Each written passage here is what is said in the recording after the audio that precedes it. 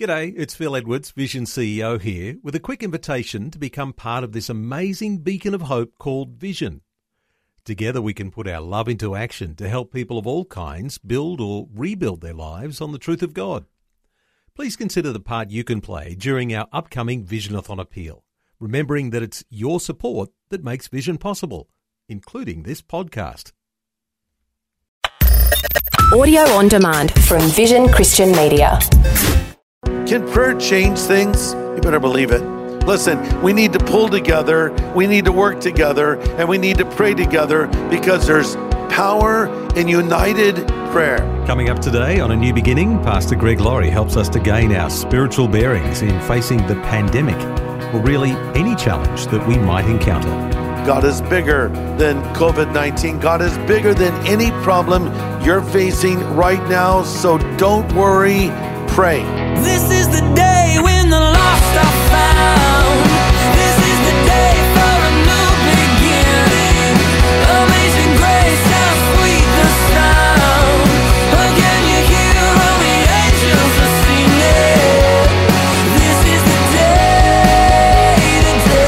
when life begins. How many times have we heard it, maybe even said it? Well, all we can do now is pray. It's almost said as a fantastic finale to all the worrying that we've been doing.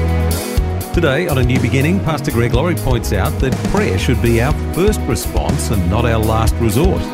It should be a source of hopefulness, not hopelessness. And we should remember that God wants us to bring our challenges to His throne. Some good encouragement is coming your way in today's study. This is the day when life begins.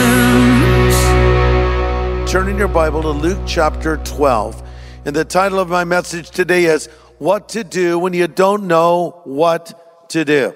You know, there is a sense of fear in the air right now.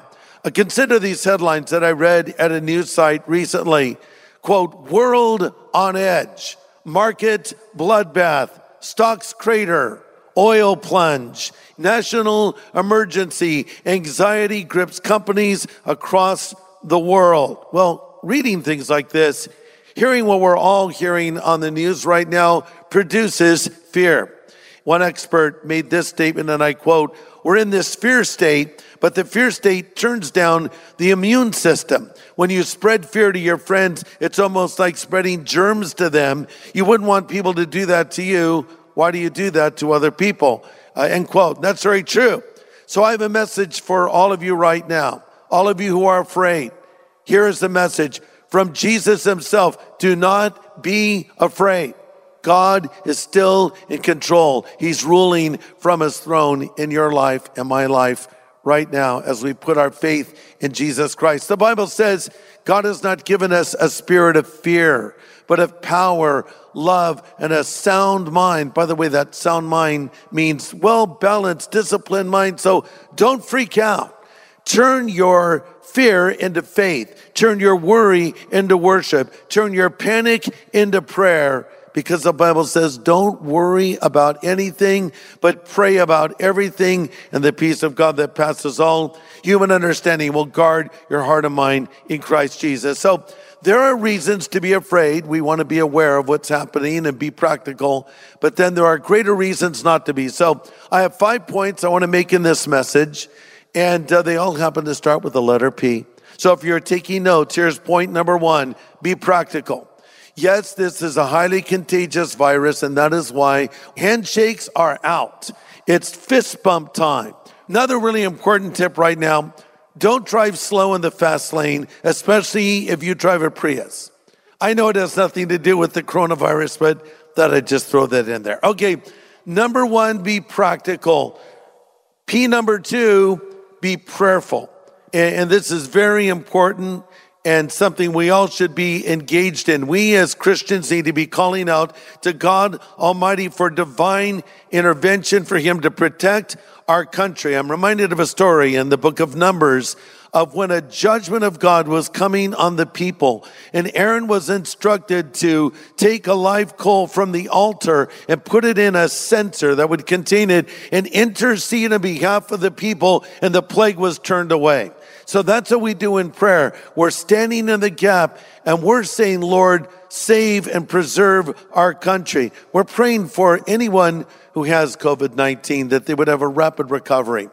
Pray for our medical professionals on the front line that are treating people for their protection. Pray for our president, the administration, especially Vice President Pence, who has been put over a task force to take point on dealing with COVID-19. And pray that the Lord turns us back. Listen, we need to pull together, we need to work together, and we need to pray together because there's power in united prayer. Jesus said, if any of you will agree here on earth concerning anything you ask my Father in heaven, it will be done for you. There's a story in the book of Acts, chapter 12, where we read that Simon Peter was arrested. He was in prison. He was going to be executed. And this was on the heels of James being arrested and executed. So what did the church do? We read these words in Acts 12:5. Constant prayer was offered to God for him by the church. There's a lot in that verse. Constant prayer, not a one-time prayer. The Bible says, pray without ceasing. Keep asking, keep seeking, keep knocking. Jesus says, and the door will be open. Constant prayer was offered to God for him by the church. Power in united prayer.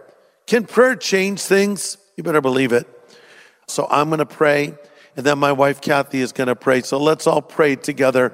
Father in heaven, you are all powerful. You're also all loving. And you see how this pandemic has affected the country as well as the world.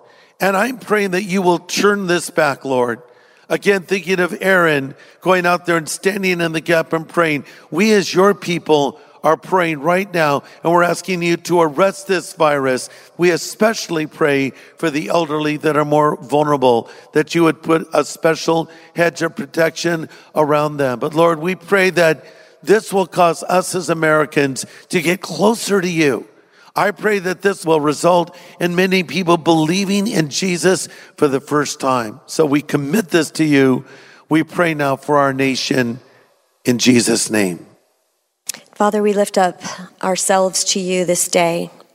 We come humbly before you. You tell us that if we will humble ourselves and seek your face and turn from our wicked ways, that you would hear from heaven. And Lord, we as a nation are being humbled. We as a people are being humbled before you. And we want to be like that sinner who came into the sanctuary and said, God, be merciful to me, a sinner.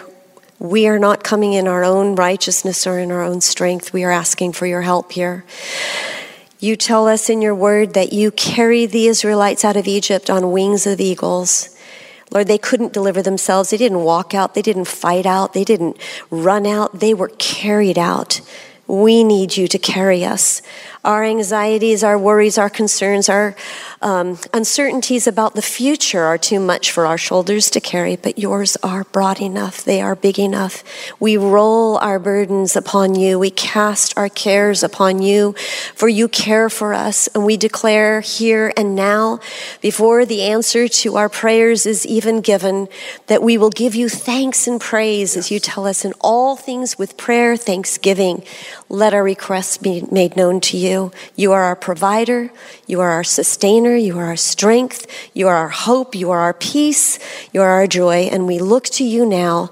Father, may this be the spark that ignites revival and awakening in the world today, not only here in America, but globally. May your church come alive, and may we do the work that you have called us to in these last days. Have mercy, Lord. We're asking for your intervention here. We cannot do this without you. For we ask this in Jesus' name. Amen. Amen. Pastor Greg Laurie, the senior pastor of Harvest Christian Fellowship in Riverside, California, USA. And he's working his way through 5 points from today's message called What to Do When We Don't Know What to Do. Let's continue. Number 3, be proclaiming. Look for opportunities to share your faith, because I'm telling you right now, people are scared. People are alarmed. People are frightened. People have questions and we have answers. And I think we have an unprecedented opportunity as the church to go into all the world. So look for these opportunities. I was in a drugstore the other day getting some things, and I talked to the lady, and she said she was a little bit scared. And I said, well, have you tried praying? Well, as it turns out, she was a believer. But I was able to encourage her. But I'm telling you, there are people out there who are not believers. You need to tell them that they can pray and call on God and pray for them. But most importantly, engage them in a conversation about Jesus Christ and tell them how you, as a believer, have that peace that passes all understanding. So, number 1, be practical. Number 2, be prayerful. Number 3, be proclaiming. Number 4, have perspective. Again, the last time I checked, God was still on the throne. And Romans 8:28 is still in the Bible. Somebody check, make sure it's still there. I think it is. Again, which says, we know that all things work together for good to those that love God and are called according to his purpose. God loves you. He hears your prayers. And know this, God is bigger than the coronavirus. God is bigger than any problem you're facing right now. So don't worry, pray. Here are the words of Jesus to us. In John 14, he says, let not your hearts be troubled, neither let them be afraid. In my Father's house are many mansions, and where we're not, so I would have told you, I go to prepare a place for you. And if I go and prepare a place for you, I will come again and receive you to myself, that where I am, you may go. He also added these words, you believe in God, believe also in me. In other words, I brought you this far.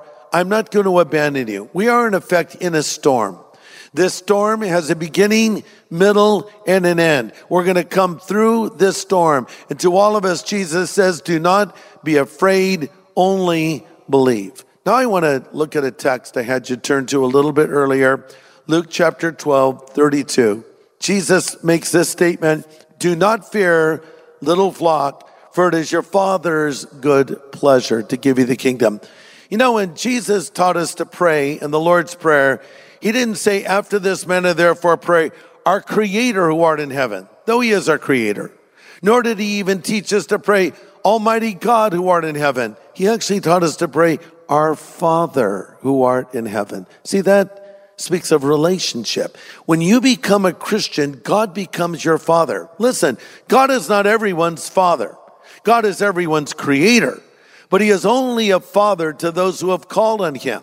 Only those who have believed in him. The Bible says, for as many as received him, he gave them the power to become sons of God. And in a few moments, I'm going to tell you how to ask Christ to come into your life so you can start calling God Father. This is a Father that we have constant access to, a Father that delights to hear our prayers. I want you to think a little differently. Think of him as a grandfather. Grandfather is a dad too. I am a father and a grandfather. My role as a father is different than my role as a grandfather. As a father, especially when my sons were younger, it's to instruct them, it's to guide them, it's to prepare them, it's to equip them, it's to help them, it's to warn them, sometimes it's to discipline them. But as a grandfather, well, those things are included, but really, in many ways, my job is to just enjoy them, to love them, maybe sometimes to spoil them. And I want you to know that when you approach God, he is thrilled that you're there. He's looking forward to hearing from you. He's your Father in heaven. So Jesus says, fear not, little flock. It is your Father's good pleasure to give you the kingdom. God loves to bless you. God loves to provide for you. Are you in need right now? Call on the Lord. The Bible says that if you call on him, you'll be saved. And the Bible also says you have not because you ask not. The Lord will provide for you. He's a Father that loves you. And finally, he's our King. Fear not, little flock, it is your Father's good pleasure to give you the kingdom. And when we talk about God as a king, it's a reminder that he's in control, that he's sovereign, that he has all the power you need. Listen, if God were small enough for your minds, he wouldn't be big enough for your needs. As I already said, God is bigger than COVID-19. God is bigger than any problem you're facing right now. And the Bible asks the question, is anything too hard for the Lord?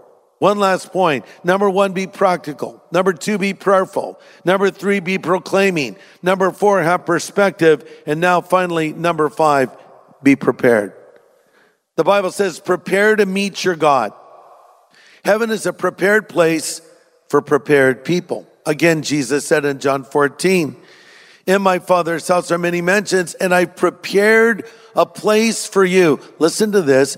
Only those who are prepared to die are really ready to live.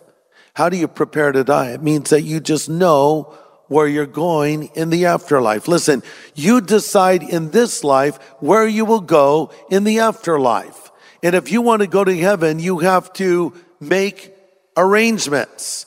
If I'm going to travel from the West Coast to the East Coast, I don't just walk down to the airport and board a plane. I have to have a boarding pass. I have to have a driver's license. I have to go through security, and then I take my seat and hopefully reach my destination. And listen, I talked about reservation. God purchased your ticket for heaven 2,000 years ago when Jesus died on the cross. Coming back to John 14, Jesus says, where I go and the way you know. And Thomas says, actually, we don't know where you're going and we don't know the way. Good question, Thomas. And then Jesus said, I am the way, the truth, and the life, and no man comes to the Father but by me. Listen, there's only one way to the Father, and it's through Jesus. Why Jesus? Why not multiple choice? Why not any religion we choose? Why not our own version that we come up with? Because there was only one person who was uniquely qualified to bridge the gap between a holy God and sinful humanity. And it was Jesus, who was the God-man. Not a good man, he was that, but he was the God-man. Not man becoming a God, that's impossible, but God literally becoming a man. Jesus was fully God, fully man, dying in our place. He came to pay a debt he did not owe because we owed a debt we could not pay. And then he rose again from the dead 3 days later. And listen to this, friend. He's standing at the door of your life and he's knocking. And he's saying, if you'll hear my voice and open the door, I will come in. Think of it right now, wherever you are, hearing it on the radio, watching it on television, wherever you're seeing this, Christ could come and live inside of you and forgive you of all of your sin. And then you don't have to be afraid of what happens beyond the grave. You say, well, how do you do that? Through prayer. He's just a prayer away. Allow me to introduce you to my friend, Jesus Christ. He can come and live inside of your heart right now and forgive you of your sin and give you a peace in the middle of whatever storm you are in, and the absolute assurance that when you die, you will go to heaven. Listen, if you've never asked Jesus to come into your life, if you're not sure that you'll go to heaven when you die, if you don't know with certainty that Christ is living in you, pray this prayer with me. Wherever you are right now, just pray these words. Lord Jesus, I know that I'm a sinner, but I know that you're the Savior who died on the cross for my sin and rose again from the dead.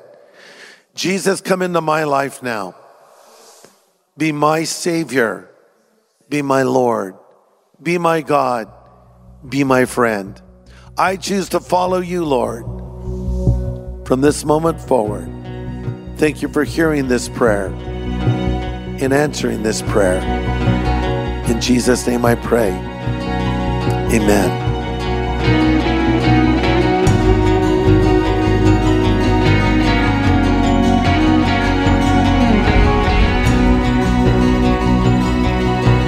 Pastor Greg Laurie with an important prayer. And if you've just prayed that prayer with Pastor Greg and you meant those words, welcome to the family of God. And we'd love to help you by sending something called our New Believers Growth Packet. It'll help you get started living as a Christian. We'll send it to you free of any charge or obligation. It'll help answer some of the questions that you might have and also help you build a solid foundation for your faith.